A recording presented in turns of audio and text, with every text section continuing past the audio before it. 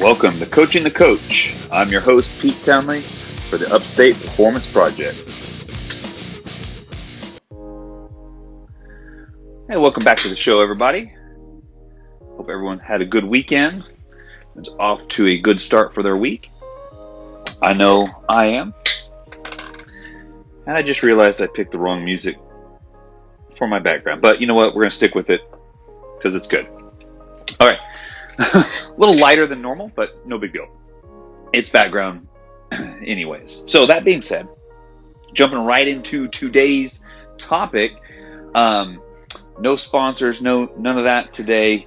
Although the only thing I would say is, again, if you do get any value out of our content that we put out, please give us a like and a follow on, iTunes or Podbean, wherever you follow us.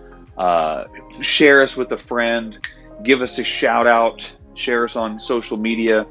We really want to help as many people as we can and get the word out to all the stuff that we try to talk about, to bringing you more information on how to run your fitness business better, how to be a better coach, when you're in the gym with your clients, as well as, some fun stories and some factual research that we're going to bring to you today. So anyhow, jumping into today's topic, we're going to go back a little bit. We're going to talk, kind of follow up. A lot of times when I do these podcasts, sometimes I script them out. Sometimes it's just kind of like whatever I'm feeling, right? But oftentimes, especially when I do one where I'm just kind of going off the cuff, I'll say things and then I'm reminded, or I forget. I'm like, oh, I should have expounded on that, or I should have explained that more in detail. And today I just kind of want to follow up and flesh out a little bit more on one of the topics that we spoke about the other day. And that is, when you know how to progress your clients. And we talked about, I like to use the 2x2 rule rather than just straight percentages. And we kind of alluded to a study that talked about using RPE as a way to help progress. So then you end up having, people on a team, let's say you're training a team, maybe progressing at different rates, but that's okay as long as we're all getting stronger. At the end of the training block, if everyone got stronger, it was a success.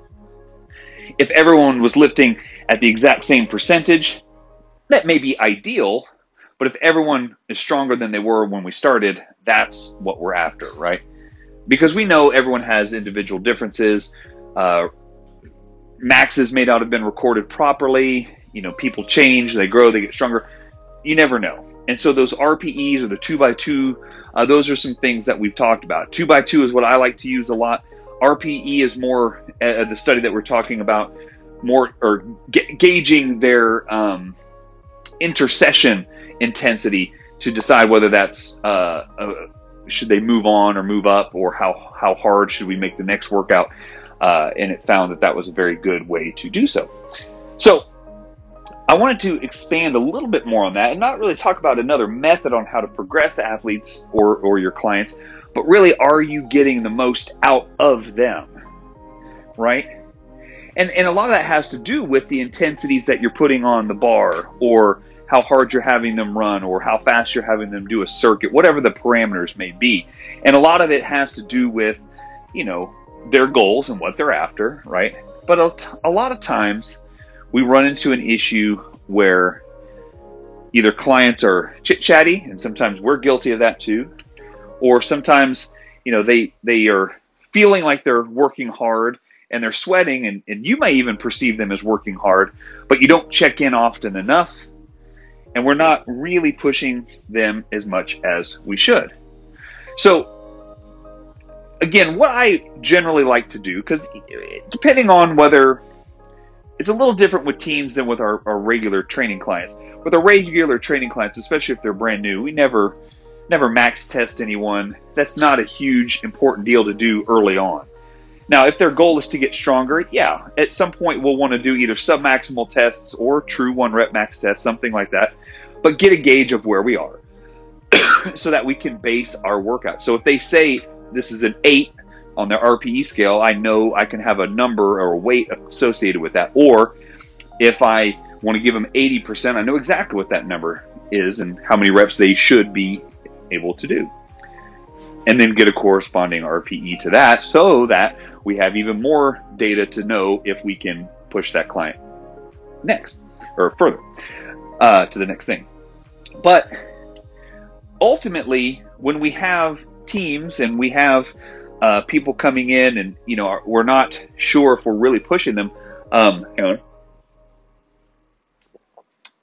We can get those numbers at some point, and we need to get those numbers at some point. And so one of the things that I think is very important to do, and what made me think about it was I was thinking about the RPE thing, but from the study the other day, and I was just thinking today, I've had a client who this is her third, maybe fourth week, so she's been here about a month, and she moves very, very well. So like when we did our functional movement screen, everything was great. No real issues, no major issues, right? No one's perfect, but pretty good. Nothing that I really needed to worry about. Strength-wise, extreme beginner, but highly motivated, highly intellectual when it came to understanding the movements and how to adjust her body. In other words, she was is very in tune with her body. So if I asked her to adjust something, she can do that very well. So pretty much an ideal situation for a beginner as far as from the coaching aspect. So as we have continued to go, she seems to kind of keep a good poker face. It's hard to tell whether I'm really pushing her hard or not. So obviously I should be checking in, right? I should just say, hey, how you doing? Are these workouts hard?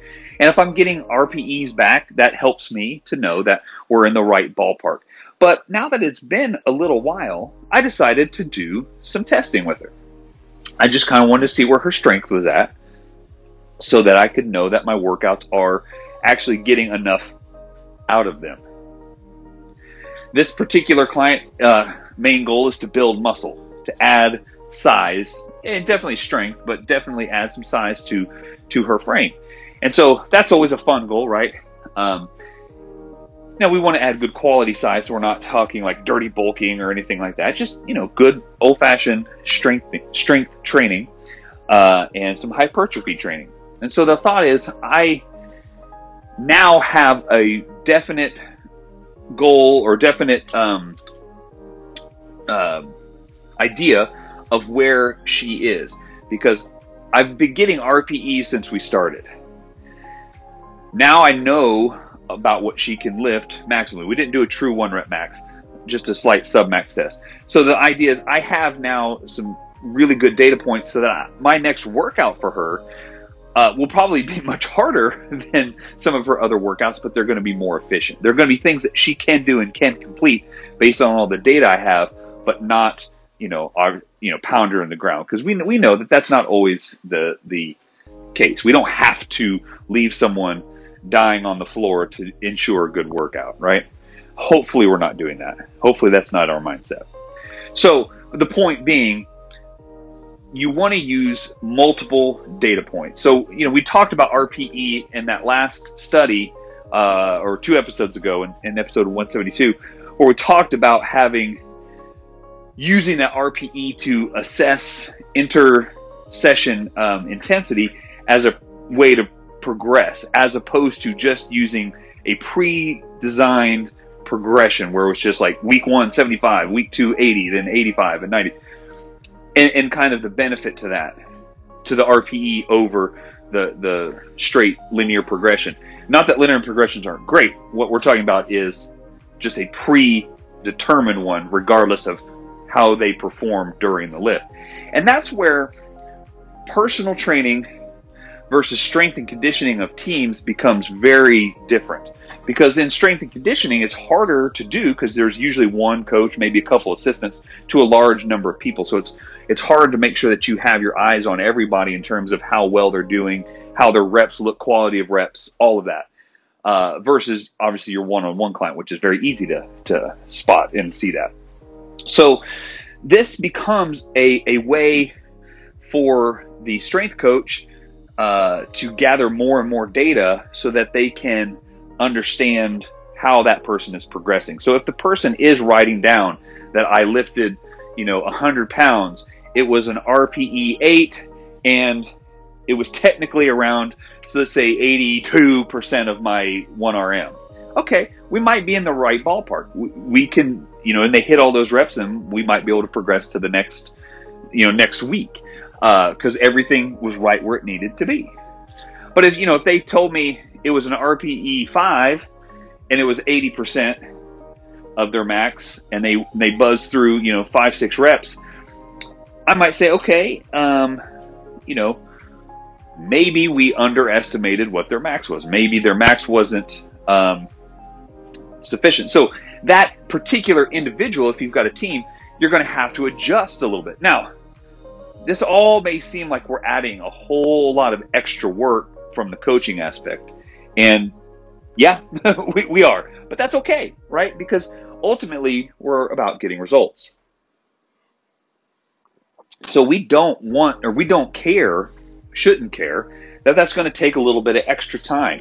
With a one-on-one client, it's very easy. Even if you have 8 clients, it's easy to track that. When you have 3 or 4 teams, each of which has 30 people, it becomes a harder goal to master. However, using the data that's at your disposal will guarantee better results.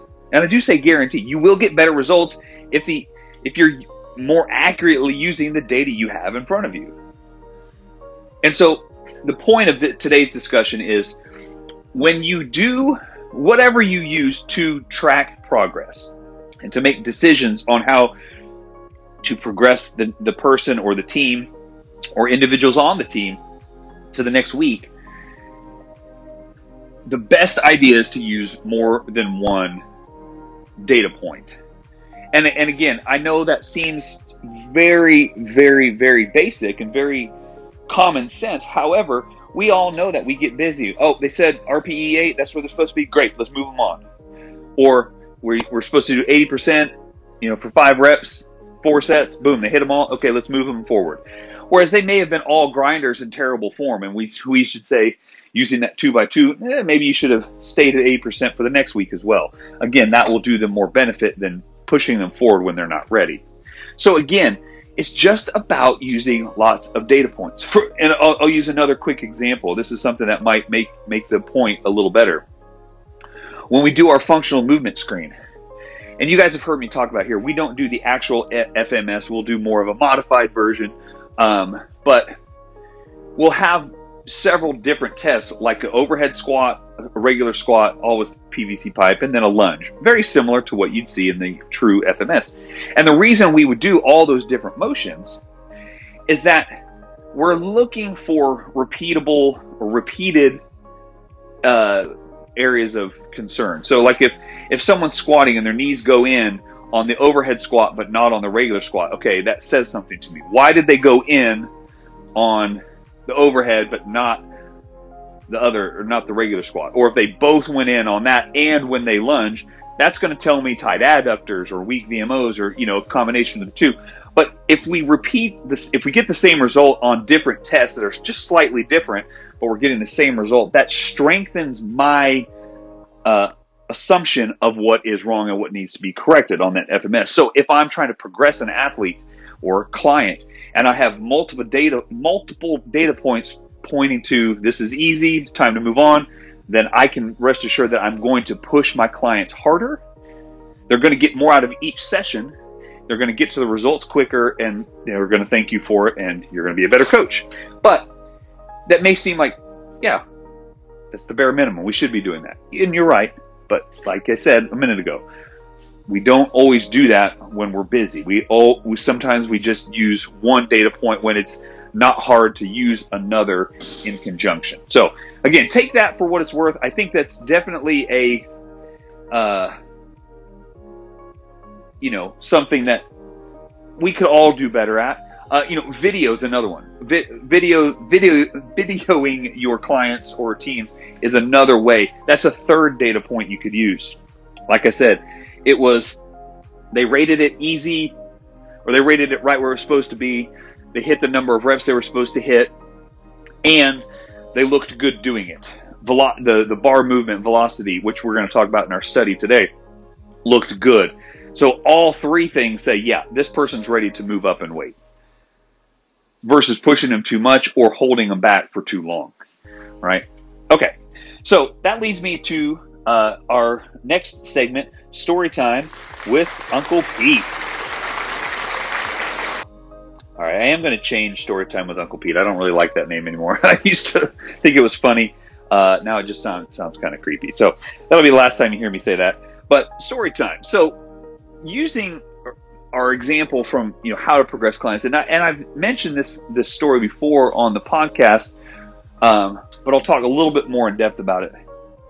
One of my very, very first clients, not my actual number one client, but one of the first few that I had. And it was definitely the first one I had at this particular gym, was a gentleman who was at the time like 63.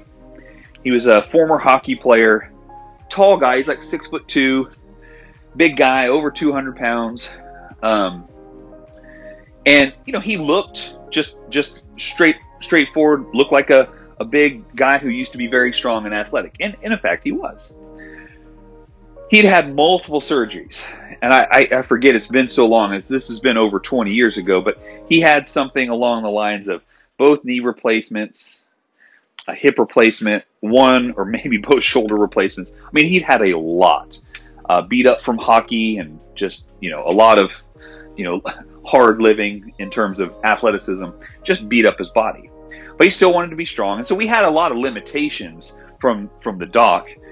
But within those limitations, we're working out and we're using a lot of machines. And that was, again, what I was asked to do from the physician and the physical therapist, to start them off on machines, not a lot of free weights. So we're doing this, and every rep, it seemed like it was the struggle of a lifetime. So I knew based on what we had tested, and what we tested, he was lifting far below where we should. Like, in other words, on a machine, it's a little different than free weights, but, we were lifting weights that I thought he should be able to hit this, maybe raise his heart rate up a little bit, but not be a struggle. But it seemed visually like it was a struggle. And if you asked his RPE, that was like an 8 or a 9. Like, it was really hard, even though it wasn't supposed to be. So I was hesitant to move him up. Again, I was doing what I thought I was doing. I was using those data points, right, based on what he saw, but I wasn't using all of my data points, or I wasn't paying attention to all the data points. So after maybe 4 weeks, same weights, never progressed. Every workout seemed like the hardest thing he'd ever done. And part of me was thinking, well, this is the first client I've worked out with multiple joint replacements. He's not too far out from his last one, which was a hip replacement. I mean, he'd been cleared to exercise, but it wasn't that long ago. It was somewhat recent. And the idea was I was just, kind of being a little bit, better safe than sorry, right, than pushing. And so after about a month, I was just like, based on all of these data points, just so I was saying, he should be progressing. We should be lifting heavier right now on these machines. There's no doubt, regardless of his previous injuries, we should be doing more. So I asked him, and he's like, oh, no. These were heavy. Oh, gosh, no. Okay, so I'm checking in. So then I was still hesitant. So I decided a little bit to just kind of test the waters. I'm like, well, let me just see. We're just going to go up a little bit. So he's like, okay. So I go up a little bit, and go up a little bit more, and then a little bit more. And he thinks we're still just warming up. And so I asked him, I was like, how did you feel? Oh, that's about like last week. It's challenging, but not too bad. But we were up 20 pounds. Now, granted, this is on a machine. It's only 1 or 2 little plates up. But we had gone up, and he couldn't really physically tell the difference. So his RPE data that he was giving me was not real. He didn't really have anything to compare it to, right? So he was sweating, and his heart rate was up, so he figured that was a hard workout. Where I hadn't really described what intensity is to him, and he really didn't know how to describe that to me, how he was really feeling. Based on percentages, we were way below. So I should have been looking at that and saying, no, you definitely need to be lifting heavier. But again, I was going by visual and what he was telling me. 2 out of the 3 said, don't push him. But one of them said, we can go up. And finally, once I really kind of, really worked on it in that session, we broke through and we both were on the same page. But taking some communication to really get us there. And so, I tell the story because I was a young trainer. I didn't want to hurt him.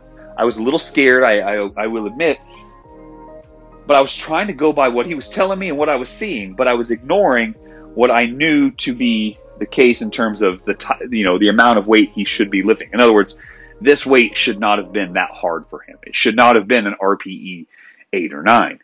And was he in pain? No, he wasn't in pain. He wasn't, it wasn't hurting him. It was just fatiguing to him. But he didn't really have much to compare it to. So now we had something to compare it to. So his RPEs were a little bit more accurate. We were staying on point with, percentages, in terms of progression. And of course, I could make sure his form looked good. So it's communication, and it's using all of the data points, not just some of the data points, but all of your data points to make better decisions. So what should I have done in that situation? Probably a week or two sooner, I should have asked him to go up and weight a little bit. I should have pushed him a little bit sooner than I did. Now, in hindsight, that's probably the right error to make, err on the side of caution. But it didn't really hold us back that much. But the point is, if I had never really paid attention to the weights and just how he was feeling and just how he was looking, then, I would have we would have never progressed, right? He would have never allowed himself to do more, because that was just more than what he was used to doing. So anyhow, fun little story there, that I think fits very well into what we've been talking about. All right, now our next, yay!